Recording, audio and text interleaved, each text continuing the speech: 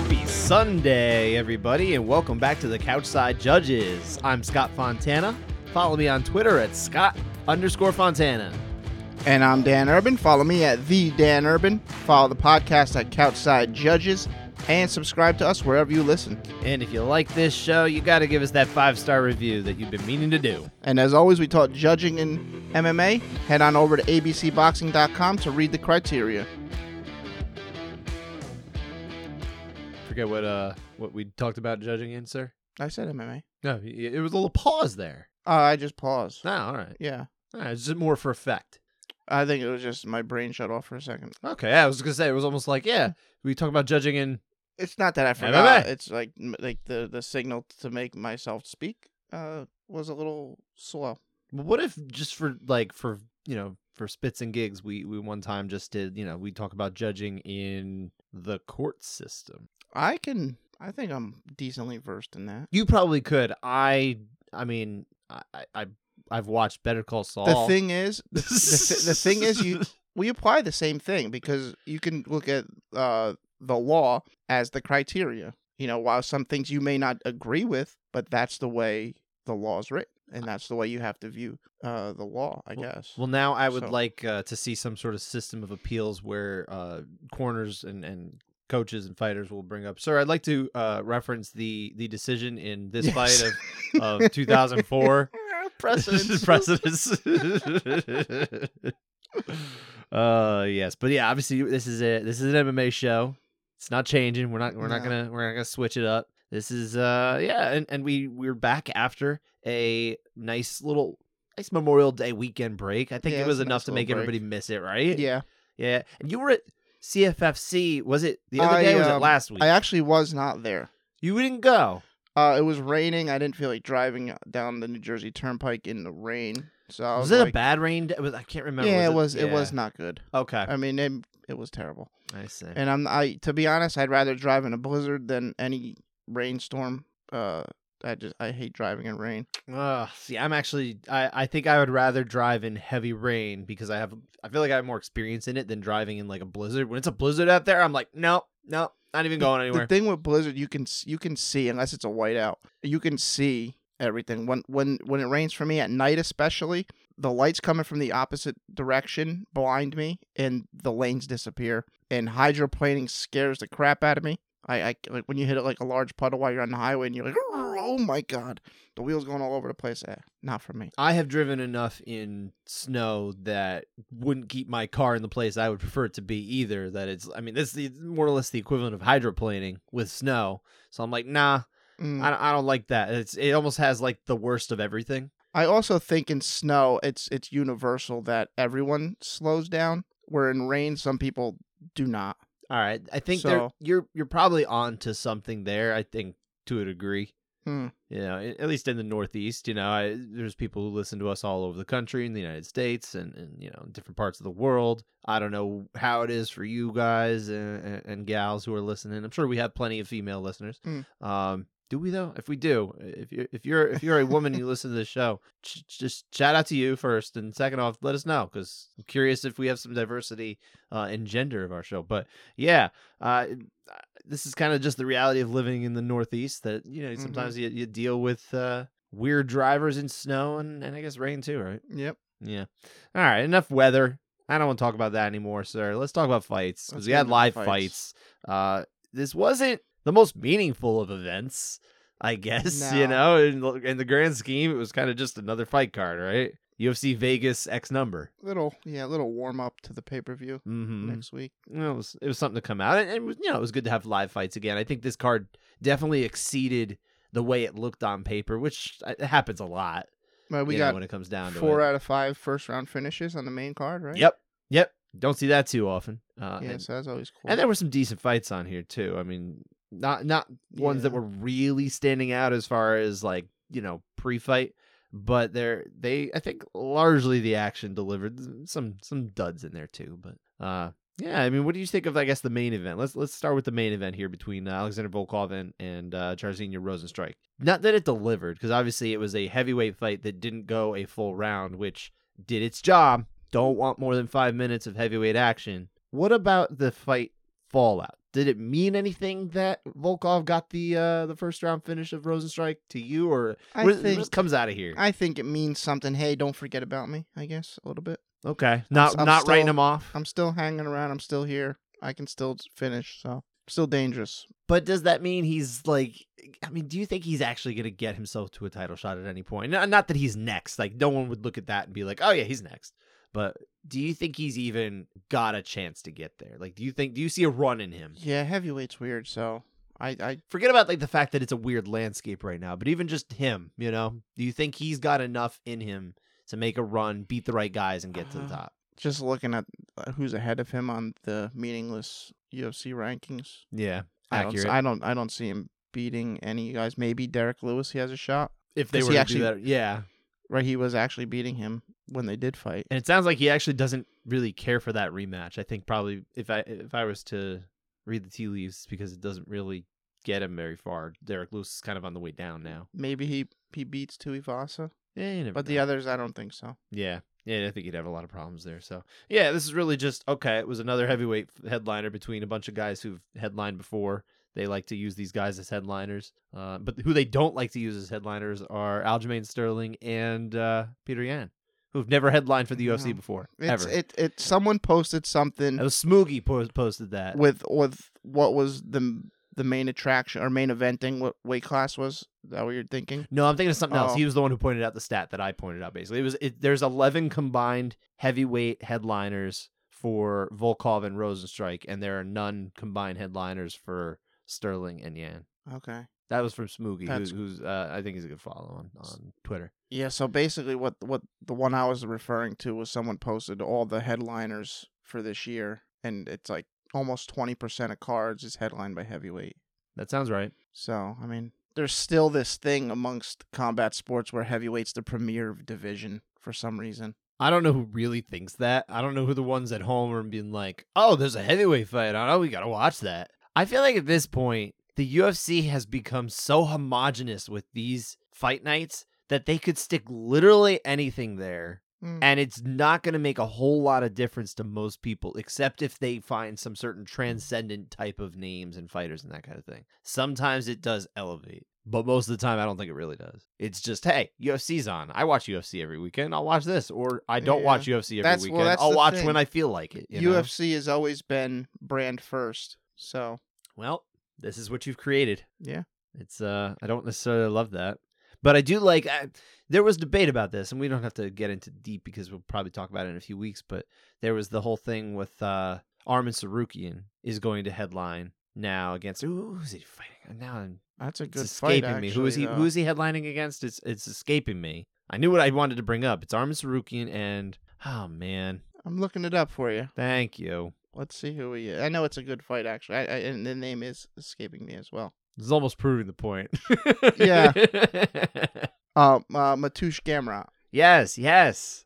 I like this fight. And again, we're not going to go deep into it because we'll talk about it in a few weeks, but everyone was debating, is this, I think it was actually Shaquille Majuri who posted kind of a thought question, like a thought-provoking question that a lot of people kind of jumped down his throat for. It was probably not fair to jump down his throat, but I guess I understand why people did to a degree. Is this the, to some effect, it was like, is this the heavyweight, or is this the headliner with the least star power, star value, name value, that kind of thing? I mean, I don't know that that's necessarily true. I think it's pretty close. I don't think it's quite there. I want to say Norma Dumont and Aspen Ladd, didn't they headline last year? Yes, they did. That is absolutely the lowest. I don't know if that's a record that can be beat because, I mean, it was women's featherweight in the UFC, which is a division that doesn't actually post rankings. So they actually don't have any rankings. It's hard to beat the idea of that. I'm on the page right now. It is completely, it's a picture of Amanda Nunes and nothing else. Jedi Goodman posts that picture every week. With the latest UFC women's featherweight rankings, and it still cracks me up. What's actually hilarious, too, is I was looking at lightweight, just seeing where these two actually were right now, and there's no picture of anybody because technically Charles Oliveira is not the champion, which is so silly. That is so stupid, too. I have nothing against women's featherweight. I think in the Bellator, at least, division is something that they have enough women there to rank. UFC really doesn't, so that's why it's kind of a joke there. But yeah, I mean, I don't care at this point about the star value. I don't want any more heavyweight headliners, so anything that they can do that's not heavyweights, let's give it a shot. Why not? Yeah, it's a good fight. Yeah, I like that. So yeah, but at least this one didn't make us, watch 4 or 5 rounds of UFC heavyweight action. Again, that's always a good thing. Outside of I said this before on the show, but I like watching the top heavyweights. I think the top cream of the crop, they can give you good 5-round fights. Yes, the elite of heavyweight is great, but then there's a big fall off. It's a giant fall off, and there's very few guys that I think you could put together a fight that would look good over the course of 5 rounds. Mm-hmm. None of them will involve Andrei Arlovski. No offense to the Pitbull, but I it's like just the Pitbull. Yeah, but even when he was at his peak, I mean, were we really enjoying his 5-round fights? I like the trilogy in the UFC with him and Sylvia. Well, they had the fourth. Then they fight. had the quadrilogy out of it, right? I think it ended in a no contest. No, it wasn't Affliction. I think it was one. I think it was one championship. And I want to say there was foot stomps involved or something, but that they might not have been. I don't know. I'm now this is pulling from deep in my memory, so who knows how much this is right or wrong. But anyway, before we get into contested rounds, I guess probably a couple things we want to talk about. But the question I want to ask you is, who was the biggest winner on this card? Probably Movsar. Yeah, I would say so. He definitely stood out against Danny Gay. Yeah, finally got a good solid name under his belt, even though Dan was on 2-fight losing streak. But there's some recent name value to Dan. It's not like he's had any sustained success in the UFC at the highest level, but he's been at this like main event level for a large part of the pandemic. Yeah. So pretty much that win over Edson Barboza is what kind debatable of pushed.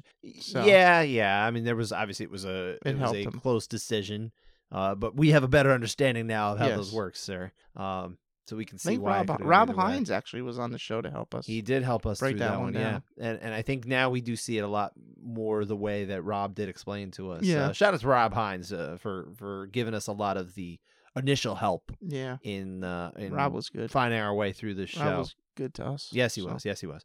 But yeah, so I would agree with you. I think it's definitely got to be Movsar Evloev is the big winner here. So I don't know. I don't really have much else I really wanted to kind of get into before contested rounds, except for I guess you had something that you were thinking we should probably talk about a little bit. Yeah, I guess it's not judging related, but it is officiating related. We do officiating on the show, sure. In the Ramat Fakhradimov and Andreas Michailidis fight, Michailidis grabbed the fence like 7 times in the first round while he's being clinched and trying to be dragged to the ground. Mark Smith gave him a warning each time. I mean, I don't know. After 6 warnings at some point, I think it's time to take a point.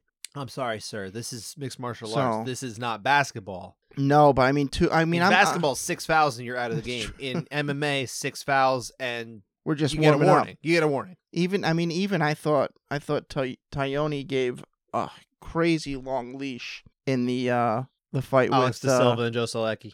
Silva and Solecki. But he eventually did take the point. I don't know if he had a choice, actually. But what was nice about it, and they pointed this out on the broadcast, rightfully so, that it was nice that they didn't interrupt the action. They just called out 1 point blue. Mm-hmm. And that was really, really great to see, because you always wonder, like, what would you do in a situation like that? Because we really don't see a lot of situations. Like, honestly, as much as De Silva was grabbing the cage with his toes, did you think he was really gaining that much of an advantage as a result of it? It was allowing him to move. I know it was, but it wasn't getting him anywhere. It wasn't, but I mean, it is a foul. Oh, I don't disagree. I don't disagree at all. I think I don't know what the actual foul was for, what the official foul was for. I want to say it was most likely for defending by sticking his fingers in Solecki's gloves, because that is preventing him from being choked. Yeah, see, that's a much greater offense in terms of how it actually affects the fight. I think the way he was grabbing with his toes, all the slaps that Toyoni gave him was punishment enough. Yeah. He kept slapping him. He did. He's going to go home. He's got a giant bruise on his foot. It's like, yeah, the ref did this to me. Yeah, but I do think 6 warnings is a bit excessive. I mean, just take the point. I'm telling you, it's got to be much more. Like 17 warnings, I think, is what we're looking for. Like, I'm okay with 2 warnings. Hey, stop grabbing the fence. Hey, stop grabbing the fence. And then, all right, I told you enough. I told you in the back. I told you twice here. It's over. You lose a point. I feel like and this isn't in the rules. This would require some sort of ruling and that kind of thing. So, and I don't even know how this would be received among officials. Probably they'd be like, no, you can't do that, idiot. But I would say if someone is getting too much in trouble for grabbing the cage, maybe the fight can be moved away from the cage into the middle or something. Yeah. Just a thought. It's really just a thought that occurred to me. It might be a terrible thought. I will acknowledge that, but it's just putting it out there in the world. Perhaps, let the world decide if it was a terrible thought or not. Maybe we go to a plexiglass instead of chain link, but make it like all the way up to the roof too. That way they all like fog up and then we can't see. Yeah, I guess you would need some kind of anti-fog technology. I think it could be very tough if we do that, because remember, we do need people to be able to watch this sport. Yes, it is entertainment first, apparently. Well, like you said, you're just putting it out in the world, just like I just. Yeah. That's fine. And then I shot your exactly. idea full of holes. Yeah, you get sweat streaks all down. Maybe the holes that the cage needs in it, or the plexiglass needs in it. Got to be squeegeed every in between every round. Yeah. Especially in a COVID world, right? Oh, yeah. Yeah. All right. Enough of our terrible ideas for how to fix a problem that's barely a problem. Let's go to contested rounds. We'll start with, because we have 7 of them. It's not terrible. There were a lot of finishes here, fortunately, but it was a long card. It was 14 fights, but I think it flew by because of the sheer number of fights that ended early. And I didn't even get to watch this like all the way through. I was out with family during the daytime, so I didn't get to watch as much. But yeah, let's start here with the split decision that we had from this card. It was 2 rounds from Jeff Molina's split decision victory over Zhalga Zhumagulov, 30-27, 29-28, and then 29-28 the other way. So no 2 cards look the same. Let's start with round 1, sir. What happened here?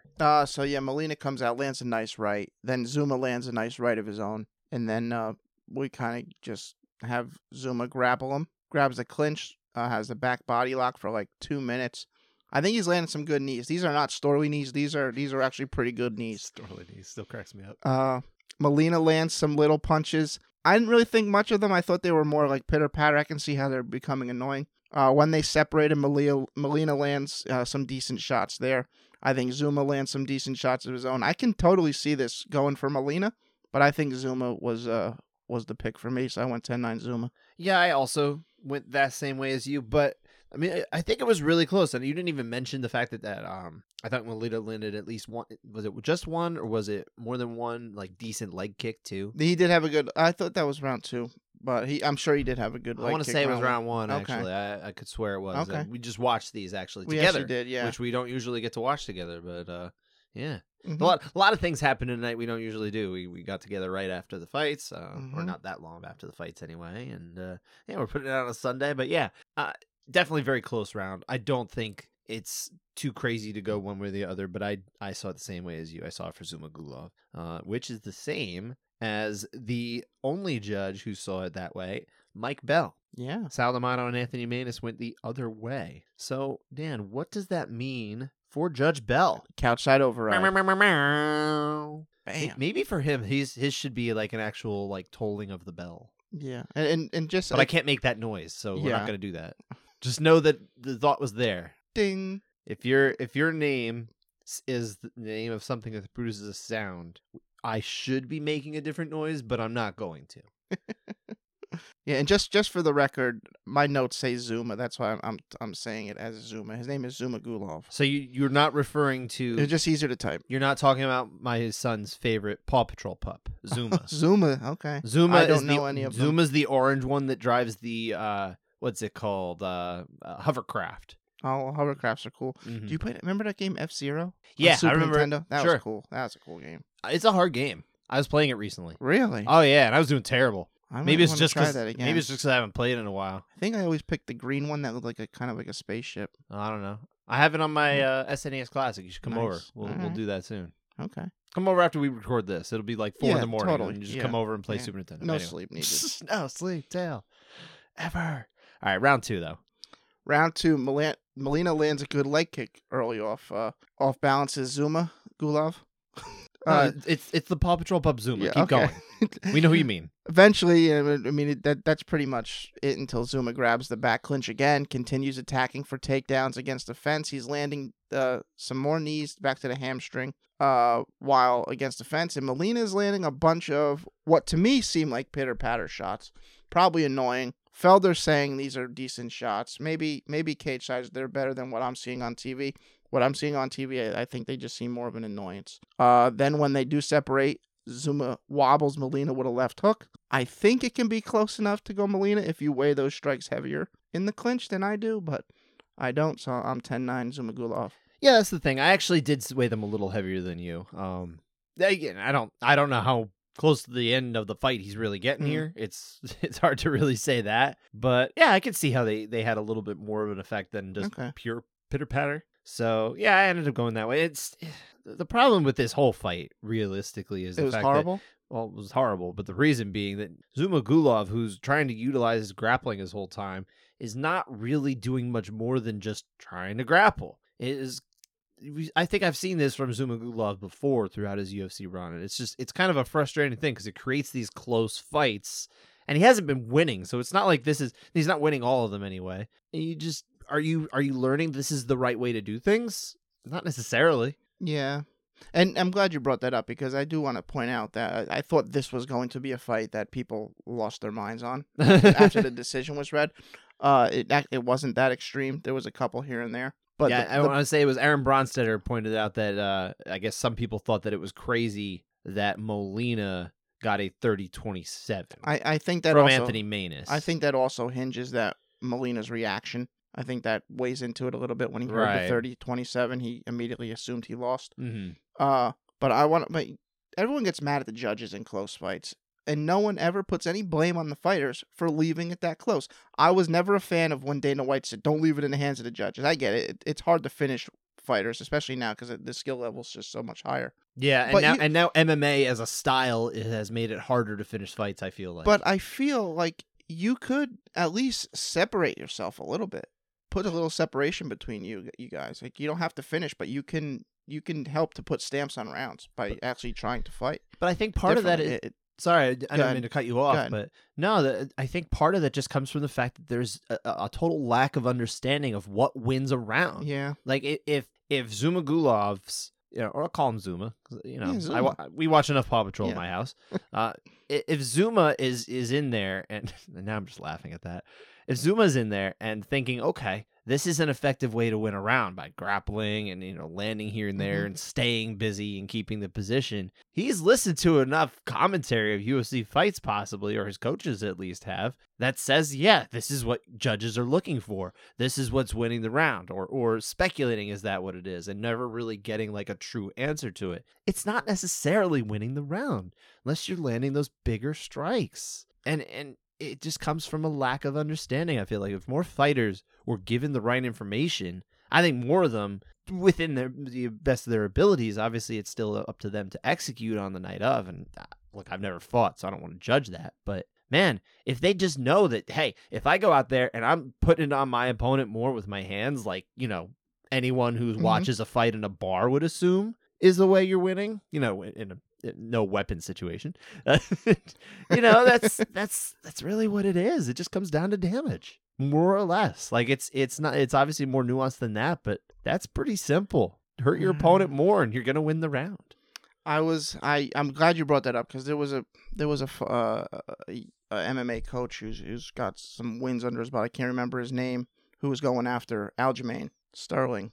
And he said, the guy said, I don't know his name, and I wish I did. He said, "You're about as blind as the judges that scored round 1 for you against Jan." And I was like, this is like a high profile, or a guy with great credentials in MMA coaching that doesn't understand. I wish you knew who this was because I actually missed this. I am trying to find it, but apparently Aljamain's Twitter is suspended. I just pulled it up. His Twitter's suspended? It says account suspended unless I have the wrong name, Funkmaster _UFC. No, it said Funkmaster MMA. Okay, is it MMA? Because Yeah, I clicked it. I clicked it on the Google. No, Twitter, that's a troll account, sir. Okay, that's why that's suspended. Funkmaster MMA. Let me pull it up then.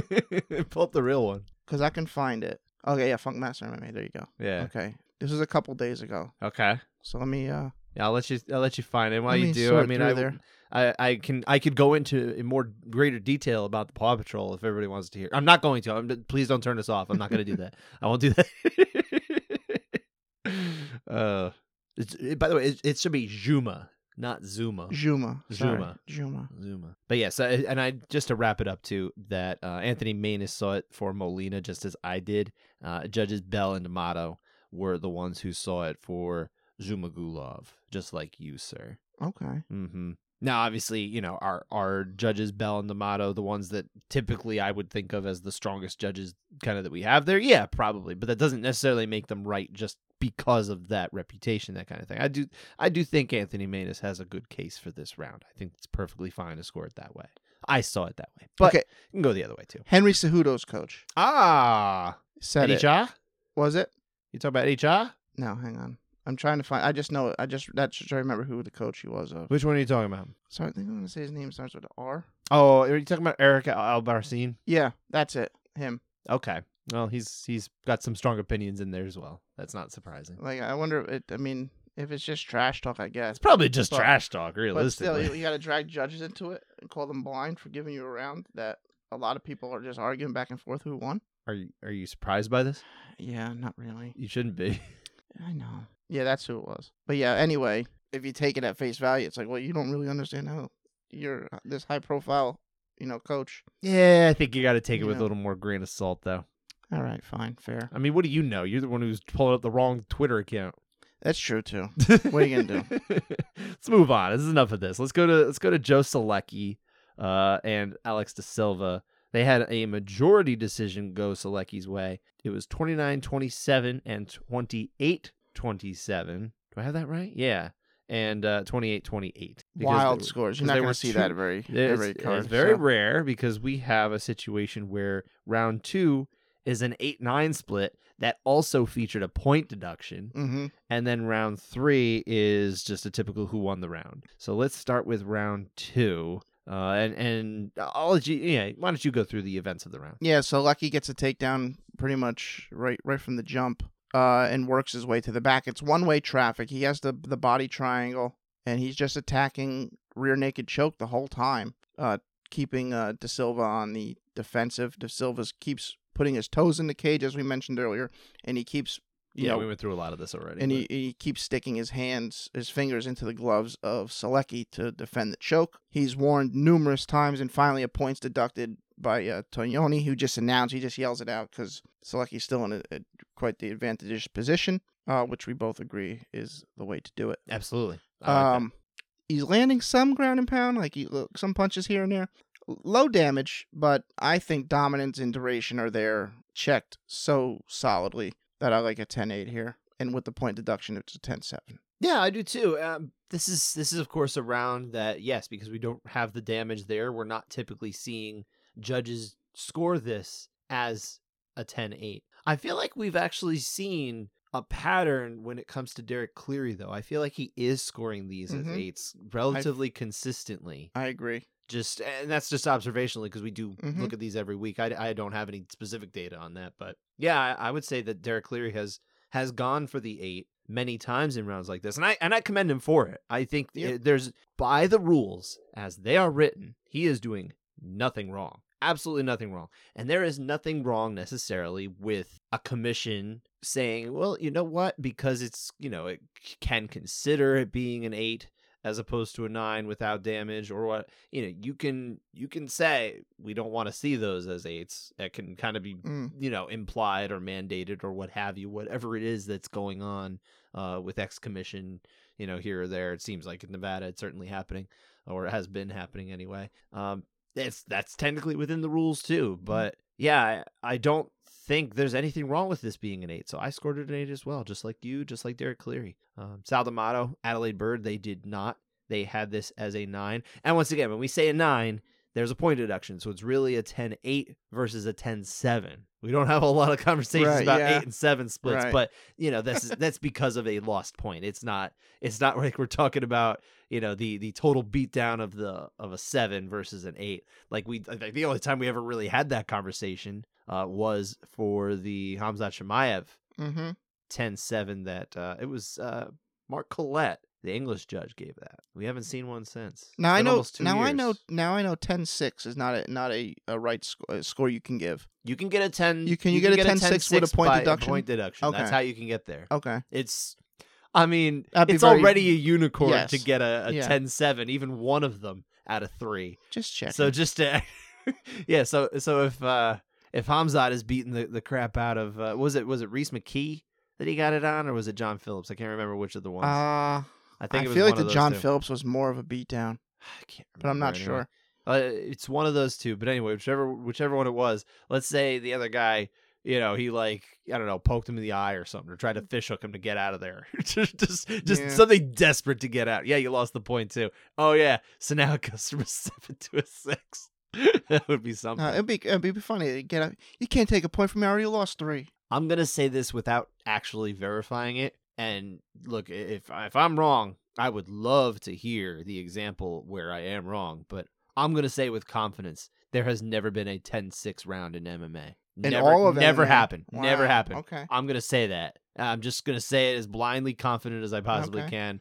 But again, someone's got an example otherwise. Let me know, because we will definitely talk about that. Yeah, round. that'd be wild. I would love to hear about that, and make sure we can verify that in some way too. But yeah, so that was round 2. Of course, we have much more natural conversation about round 3. It's really just who won the round in this case. Yeah. Oh, by the way, hold on a sec. Before we do that, sir, and this is my fault for I know where you're going. Yeah, there's something I was supposed to do. What is it, though? You don't want to forget about this. Can't remember it. Give him his couch I'd override. That's for Judge Clearly. Yes. Actually, no, he was Cleary this time because Joe Martinez was there. Bruce Buffer was off. I love Joe Martinez. Look, I like Buffer too. It's just sorry, one of them actually gets the names right most of the time. Anyway, round 3. Yeah, this was a very close round. Early Selecki's landing the better strikes. I think he's landed a couple good leg kicks from De Silva. But I think the combinations from Selecki were just a little bit more impactful. But as the fight goes on, De Silva gets a takedown, and he lands some good ground and pound here. 2 solid elbows. Then invites him back up to the feet. And he says, "No, I'm just kidding. I'm going to kick you in the legs one more time." Then he's like, "Okay, come back up. We're good. Let's go again." Then they continue to trade. De Silva's landed some pretty heavy shots here. He's getting good reactions. Selecki's head's can snap at 3 feet. Selecki keeps firing back. He's landed some good ones of his own. But I think De Silva gets the nod. I think he's clearly, not clearly, he's got the edge in the immediate impact. So I'm 10-9 De Silva. Yeah, I did too. Nothing else to add for that one, sir. It was really close. He just didn't quite get there, right? It was a fun round. He just didn't. Yeah, it was good. It definitely was a fun round. I liked the end of this fight. Mm-hmm. Yeah. So we went with Judges Cleary and Bird here. Judge D'Amato was on his own for Selecki, but yeah, I was very close to going Selecki's way. I just maybe with if he had a little bit more time at the current rate he was going, he might have been able to overtake him. But you can only weigh those 5 minutes, right? Yep. And he had a good start. So yeah, and that's it. That's it for this fight. Anyway, we've got 3 more rounds from individual fights here, as opposed to having 2 from each fight. The next 2 are 10-8, 10-9 situations, and in both cases, it's Judge Doug Crosby who is the out judge. And it's one it's an 8 and one's a 9. He just wasn't quite. Looks like he's having trouble finding the right kind of zone of how everyone else was seeing 8s and 9s. So why don't we start with Movsar Evloev against Danny Ige? Right, it was 30-27 twice and a 30-26. So like I said, Doug Crosby is the one who gives the 8 score in round 3, as opposed to Judges Bell and Junichiro Kamijo saw this as a 10-9. So Dan, why are we talking about this? It's a one-way round for sure, and I wish rounds like this were just auto 8s. But for a good portion around, I felt Evloev was just working position. He eventually does start landing some good strikes, good ground and pound, looks to be pushing for a finish, and it started getting close for me. I'm like, okay, maybe the 8, he's gonna get there. But Ige starts landing some elbows thrown, from the ground, and they get it back to the feet, which basically kind of, I guess, took Evloev's momentum pretty much. If he's able to keep it there and continue reigning, I might get there. And then he just takes him back down and kind of just let the round run out. He didn't get that. He didn't cross over the threshold for me, so I'm just 10-9 Evloev. Yeah, I can't necessarily tell you you're wrong for any of what you said. It makes a lot of sense, but I did see it as an 8 for Evloev, and maybe I'm just trying to push harder for 8s this week. I would love if this was, like I said, auto 8. I would like rounds like this. It feels like that you actually, I think there's some damage being done. It's not crazy damage, so I think that's probably why, maybe it's tougher to check damage for this particular round. Our dominance and duration there, I feel like they are. I feel like you can make the case that they are. I think you could. It's maybe not the strongest is the tough part there. So, but yeah, this is what I've been calling them lately, and I probably said this on the show, this is a different round. It just feels like a different round, And I think rounds like that, there should be room in the criteria. There isn't right now, and to word it this particular way, but there should be room in the criteria that just says, look, this round it's not the same as another round. This is such a clear, obvious round. It's almost like anything that's like an obvious round, unequivocally. And I don't mean obvious to the people watching at home because they think everything is obvious, even when it's super close. I'm talking about trained judges. When they sit there and they say, look, this is a no-brainer. It has to be this guy. There should be room to give that round a different score. We're not there, obviously. And that's not why I gave this round a 10-8, because that wouldn't make sense. I think I'm going with, I guess, possibly a weaker case for dominance and duration is what I'm doing here. Okay. So, and I'll admit that it's a very close one. And realistically, you probably got a stronger argument, but I guess I can kind of, when I'm watching this is what I felt at the time. And, judges, when they sit there at the end of the round, they have to give their score right away. Right. Mm-hmm. I try to do that too. I try to make sure I make my decision the moment the horn sounds and I say, okay, this is what it is. Because if I'm being fair to the judges we talk about every week, you really got to think about it in the same way they have to think about it. So that's where I go. Sometimes we revisit them and we talk about it, but I always try to keep the context. So. Okay. Yep. But yeah, so no couch side override for Doug Crosby on this one, but I did see it his way. All right. So that was it for that fight, of course. Renat I'm not gonna say his name right. I'm probably just gonna curse. Fakhretdinov. Got the win over Andreas Michailidis. 2 30-26s and a 30-27. Again, it's round 3. And again, it's Doug Crosby who saw things differently in an 8-9 split than his compatriots. It was Chris Lee and Tony Weeks, who we hadn't seen much of, I think, in a couple months, realistically. So it was interesting to see him back on there. They both gave 10-8s to Fakhretdinov. Why are we talking about this one?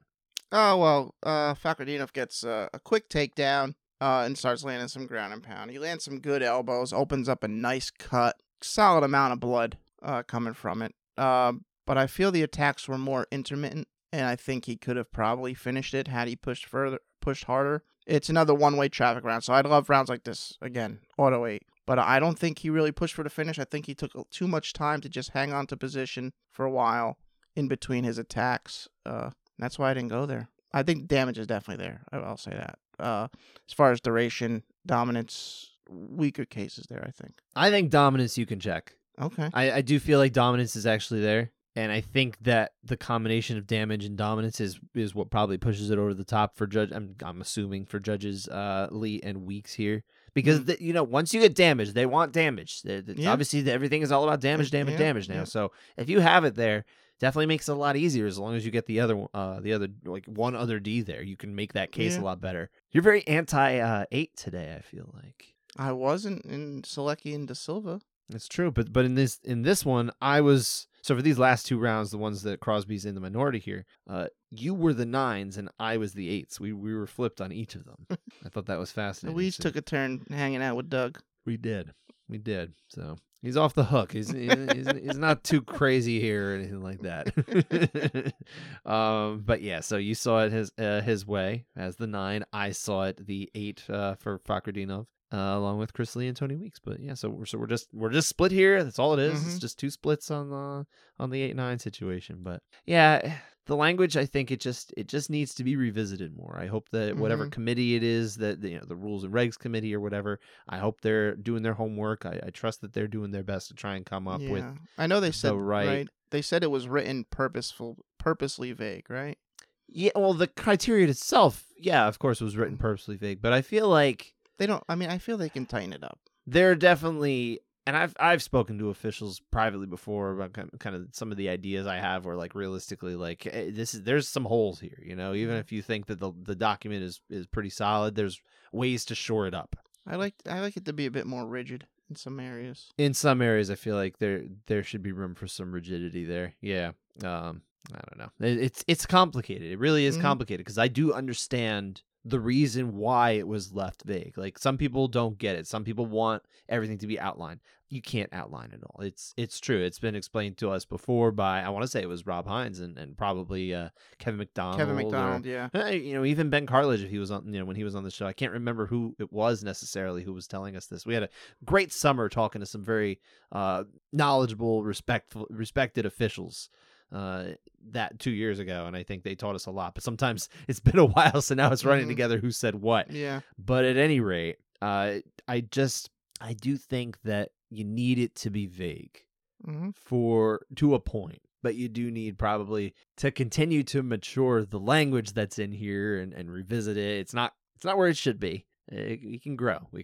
Oh, one more fight, right? We do have one more fight, sir, and that is Damon Jackson against Daniel Argueta. He got the win, of course, Damon Jackson, 30-27 twice, and a 29-28. So we're only talking about round winner, and in this case, it is round 3. When the fight was already, Argueta has to finish it to win it, basically, or get a 10-8, which we know didn't happen. What is happening in this round that we're kind of talking about? Who may have won? Yeah, they kind of different from how the first 2 rounds went. They both come out and they're striking. Actually, Argueta's coming, he's pushing. He's like, I know I got to finish, so I'm going to try to finish. And they're both landing heavy strikes early, but Argueta rocks Jackson and drops him. Continues to land the better shots until he decides to attack a takedown. But once he gets it down, Jackson scrambles and is able to get the top position and hangs out there for the remainder of the round pretty much. He's setting up an arm triangle from top half guard, but never really able to attack it. This goes on for basically the full almost 2 minutes of that final round. Around maybe like 10 seconds left, he said he lands a couple strong elbows in the final seconds. But I think Argueta was more immediately impactful and more effective during this round. I can totally see an argument for Jackson now, more so than I did live. When I heard the score 30-27 for Jackson, I thought, well, that's kind of silly. But I can understand it now. So how dare you refer to another man as silly? No, I'm just kidding. It's fine because you're silly like that. Yeah, it was Chris Lee and Anthony Manus who saw this one for Jackson. It was Mike Bell who saw this one for Argueta, and I have to agree with you. I have to agree with Mike Bell. I think this is an Argueta round. I do think, Jackson comes on pretty strong at the end. At the very end, he starts to tip it, and he's got that time on the mat for quite a little while, and there's something there. But it damages what's winning out for me, and I think damage is again what you're really looking for. You're looking for who was the most effective in terms of trying to end the fight. And Jackson was pretty effective in what he was trying to do the first 2 rounds in particular, but round 3, I don't know if he was necessarily able to accomplish that to the degree of outweighing everything that Argueta did when he felt the heat and he knew he had to do something. He was succeeding, and Jackson wasn't able to bring it down like he wanted to. That kind of carried over from the round before where he was, in control most of the round, but at the end it was like, there's something here. It's actually turned into a bit of a fight. And it was nice to see this turn into a bit of a fight after the first 2 rounds of just utter, control, dominance, whatever word you want to use, that really just meant that this was all Jackson's fight for a while.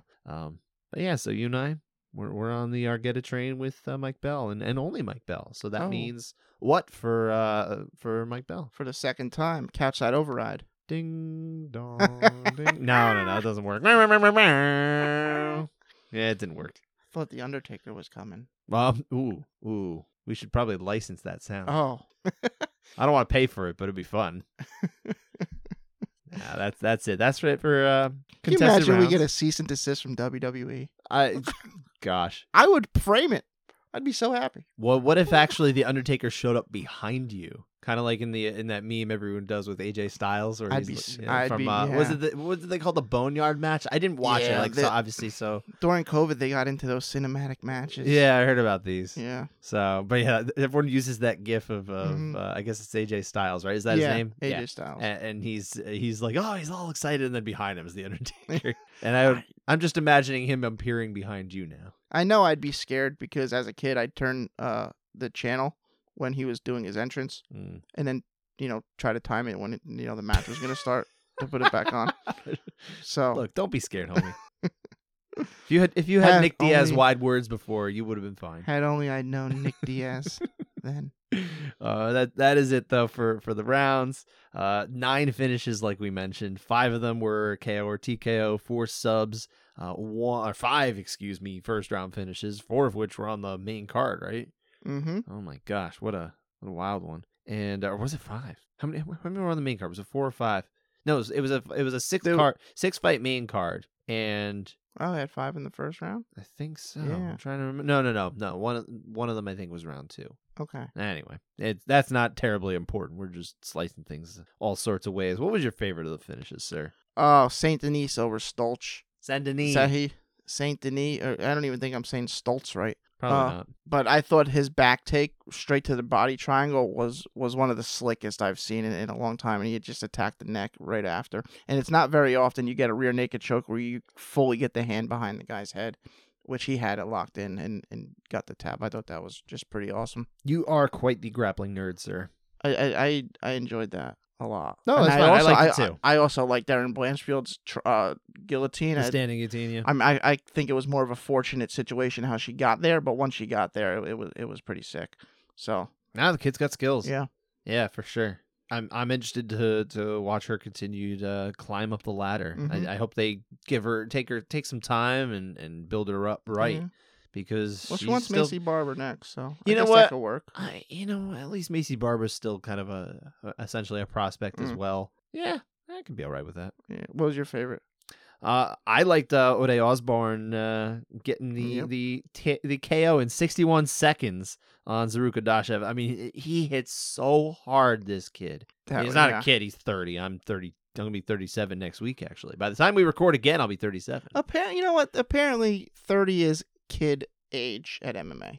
And Dana calls every single person in the world kid, apparently. Well, he's almost 60, so. He's not. He's in his 50s. I think he's like 52 or something. So he's almost 60. He's 8 off. I'm not usually in the position where I'm defending Dana, but I mean, let's get the facts right. I'm probably wrong on his age too, but I think he's early 50s. All right. But yeah, so Ode Osborne, he just hits so hard, and I knew he was gonna knock this kid out because this matchmaking just didn't seem right to me. Adashev, Bellator was doing matchmaking.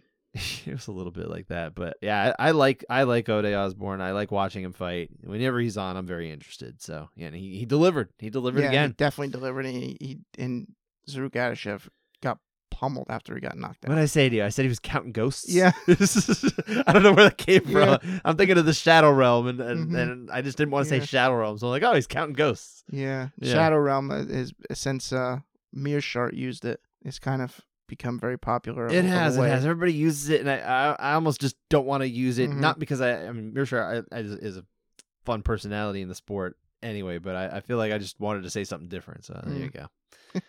I'm just that's me. Different to be different. Typical. That's it for this card, though. I think we can turn the page now to UFC 275, which is the pay-per-view that I've been looking to for a while because it's my birthday. Yeah, it's Scott's birthday, and we're gonna go watch the fights together somewhere. Yes, we will. I made sure to arrange to not be working that day, although I'll still come home and write a column because that's what I want to do. But yeah, I'll actually get to just kind of enjoy the fights instead of having to watch them while I'm also doing other work-related activities, which is not always the most fun way to do stuff. So yeah, I'm excited for this one. I'm excited for Glover Teixeira's first title defense against Yuri Prohaska. I've spoken to both of these men in the last couple weeks, and hopefully you will check out some of my interesting content that I've produced for New York Post on this fight. But Dan, what's your take on this one? I don't know. Because I'm not making picks. I told you, I don't want to make picks anymore. Well, here's the thing. Like, Glover loves to get rocked and then come back. So I think he does keep on ticking after taking that licking. Prochaska can definitely rock him. I think it's gonna be more competitive. I think people are kind of writing Glover off in this match. There has been kind of a general sense like for a long time that it's almost like he's just kind of holding the belt for, even if it's not now, like eventually it's going to be Prochaska. A lot of people just seem to assume this, right? Yeah, I think we're gonna see a competitive fight. Even if he does lose, I think he's gonna show that he gave Prochaska more of a fight than people are expecting. It's Prochaska. If he's going to be the champ, you got to get the name right, sir. Oh, yeah. That's only I'm just going to call him Champ Yuri if he wins. Champ Yuri. Well, his name's not that hard. It's not like Jędrzejczyk, which is spelled in I guess it's a Polish pronunciation, but it's spelled like Jairzinho. It is, yeah. That's a different one. But Prochaska, it's not too bad. It is easy. You just kind of don't say the C there. You don't say the C. But I like Yuri is a cool name now. Yuri is a cool name, yeah. Maybe if he added a TA in front, he can be Tajiri. He's going to hit Glover with some green mist and then elbow him to get the win. I believe it's not a nickname, but it's like a slogan that he has that's BJP. Do you know what BJP stands for? BJ Penn. No, it's not BJ. Well, okay. Technically, you're not wrong. It actually does stand for BJ Penn, but that's not what it is in this particular case. His nickname, or not nickname, like I said, it's more of a slogan. BJP is some sort of Polish saying that I am not going to attempt to butcher, but I will say that the English pronunciation or the English translation, according to Wikipedia, is bomb the ish out of them. That's an awesome nickname, and I hope Wikipedia isn't wrong. Again, it's a catchphrase. It's a catchphrase. Then he uses it on his like clothing and stuff. I like that. That's awesome. You should, if he becomes the champ, you should get a BJP shirt. I will, because then you can also say it's for BJ Penn. Okay, Baby J Penn. No matter what, you win anyway, right? Yeah. Yeah. All right. You got a pick in this fight? No. You know what? I'm not picking. You're done making picks too? Here's the thing. You're giving up too? I thought you liked doing this. A week before I make my picks on this show, and then a week later, when I'm ready to make my bets, I completely pick different. Right. So it's like, no, I'm gonna say I think it's gonna be a more competitive fight than people are giving it a chance for. I think you're taking a cue out of Matthew Wells, who was on our show recently, out of his playbook by avoiding making picks until later in the week. Yeah, it's just a bit early. It's a smart. Honestly, when he said that, it made a lot of sense to me in general, because it's the next fight I will make a pick. How much more are you going to form your opinion right now? Like you got a lot of research to do. We don't have that much time to plan every week. It's a new thing, right? So yeah, that makes sense. Yeah, the next fight I will make a pick. All right, because I think it's probably a little easier to make a pick in this fight. You have Valentina Shevchenko against Taila Santos. Shevchenko, of course, defending her women's flyweight title for the 6th time or 7th time. It's some absurd number that I feel like it's quietly gotten that high. Yeah. But she chugs along. She wins 2 fights a year and just crushes everybody. I know it's kind of a little later for her to make her first fight of the year. It doesn't sound like it was necessarily her idea, because I spoke to her recently as well. And it sounds like she's very interested in getting a second title defense in this year. Like, very highly motivated to do so. Or at least a second fight, whether it's a title defense or going up to challenge for the 35 belt. We didn't talk about that because it sounds like everybody talks about it with her. So I avoided that subject. I want to go touch other areas in the 10 minutes I had with her. But, are you interested in this fight? Yeah, I think Taila Santos is an interesting fighter there. What's kind of neat about these two is that both of them, each of them has a parent who was a Muay Thai coach. Oh. So Taila Santos' father was her Muay Thai coach, or maybe is still. And Valentina Shevchenko's mother was a champion in Muay Thai and is the head of I'm forgetting exactly which former Soviet republic she comes from, but from the nation that she hails from. It's just escaping me at the moment. What's interesting, at least it's a new matchup. Yeah, for sure. Because that she has a bunch of those. She turns them away and reminds us why she's that much better than everybody else. Yeah, I'm I think it's not hard to predict how this one's going to go. And would there be a surprise in there? Sure, could happen. But maybe she wins by sub. That's okay. Like maybe keep it something like that. Fair enough. The judges for UFC 275, this being in Singapore, and I believe the UFC is probably acting as its own commission in this sense. They are going to be hiring their officials and everything like that. So I would bet, based on past practices and little rumblings of what I've heard as well, it's probably going to be a combination of English judges and Aussie judges.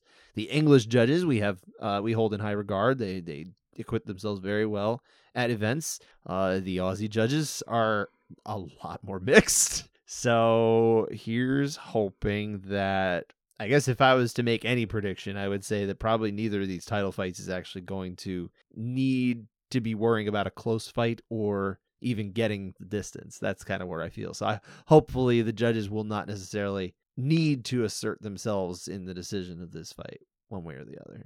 Either of these title fights. We'll see. Yeah.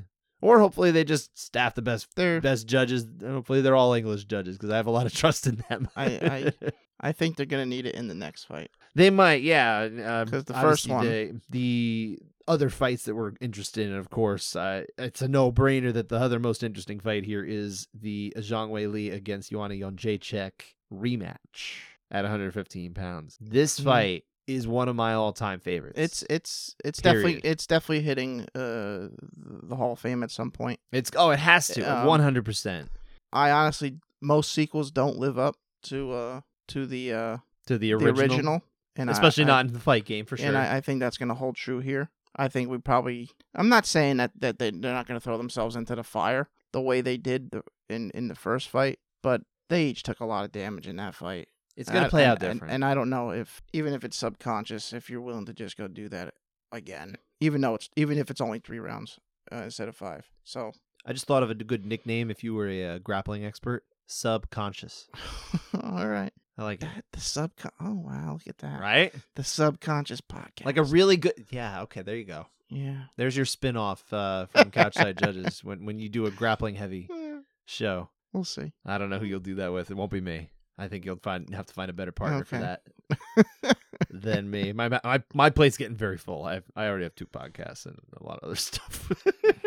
Yeah. But obviously you're not making picks at this point. But I mean, do you at least think you'll still be entertained by this? Oh, fight? I think so. Yeah. Okay. I mean, it's exciting. I just know. I mean, you look at. You even brought this up to me the other day. Forrest Griffin and Stephen Bonner rematch. Oh yeah, absolutely. It's like one got so much better, I think was the difference. They were still earlier in their careers. That's true too. So that it's tough. These are 2 women who are still, if they're not at the top of their game, it's because they're just past it, but maybe not by too much. It's hard to tell because Joanna hasn't fought in more than 2 years, right? We don't really know where she's at, but there are people who could watch that fight and make the case that she won the fight and is the rightful champion. So, It's hard to gauge. I'm interested to see what she looks like 2 years later. Maybe that time off does her good. It could. I'm supposed to be talking with her this week, so I'm interested to find out kind of how she feels the last 2 years off have been for her. If nothing else, it should at least help let her body recover a little bit, not being in such a hard training camp. Yeah, absolutely. Yeah, I would think so. I'm sure she was still training, but it's still training, but you're not in training camp. It's very different. It's different. It's different. Anything else you wanted to see on this one? Yeah, I added. There's definitely a couple from me. Yeah, there is. I added it. I don't know if it got onto your outline. It's definitely on mine. Jacob Malkoun and Brendan Allen. Okay. At 185, I think that's an interesting matchup. I think Malkoun is a nice grinding fighter, and Allen, wow, you described someone that everybody loves to watch. But Brendan Allen is kind of leave it all out there, throw the kitchen sink at you. Mm-hmm. Also very good at grappling. Would you say he's subconscious? Might be. I think it's going to be an interesting fight. So that's one I'm looking forward to. Okay. Now, I'm very excited, actually, for Mel Kopp, because he's always interesting to watch. Him and Rogerio Bontorin are going to be a good fight at 125 pounds. Will Bontorin make 125? Will Manel Kopp? Okay. Yeah, that's a good point, too. He's missed weight, too. I was telling you before, he missed weight against Ode Osborne. They should have just said, let's just do it as a 35. Why don't they? Yeah, how about we just not cut weight anymore? Yeah. Like, we get just the best show up. Both of we you. look similar in size. You're probably not going to, show up like, Patty Pimlet. Be a heavyweight. But, that one should be fun. Flyweights are often very fun. I think we all kind of know that. As long as the right flyweights. I think Jet Molina and Zaruka, not Zaruka Dashev, and Zaga Zumagulov. That fight wasn't the most interesting at flyweight, but No. Odie Osborne certainly was. That lived up to the hype. Jack Della Maddalena, I think all of us are pretty interested in his development at 170 pounds. Ramazan Emeev, though, he is not always the most interesting fighter, so this could go one of two ways. It could either be a very interesting fight for an interesting prospect, or it could be a wet blanket fight with Ramazan Emeev. So I'm putting it on here as one I'm interested in, but it's one that I'm also nervous about. I'm pretty confident in Della in this one. So we'll see. Ramazan Emeev is in a lot of split decisions, sir. So I bet you will be talking about this one. Wait, next so week. you're saying bet split decision? Please don't. I am not telling anyone to do anything with their money except give it to me. Yeah. Just give me money. I got home projects I'm working on. Please help out. And that does it for this episode of the Couchside Judges. We will be back again next week, most likely on Monday after Scott's birthday. So happy birthday to Scott. Yes. Send, like I said, money. Send all your valuables. Give me all of your stock options and things. I would like that. That's a nice present. Take care, everybody. Enjoy the week and enjoy the fights next weekend. Yep. Thanks for listening.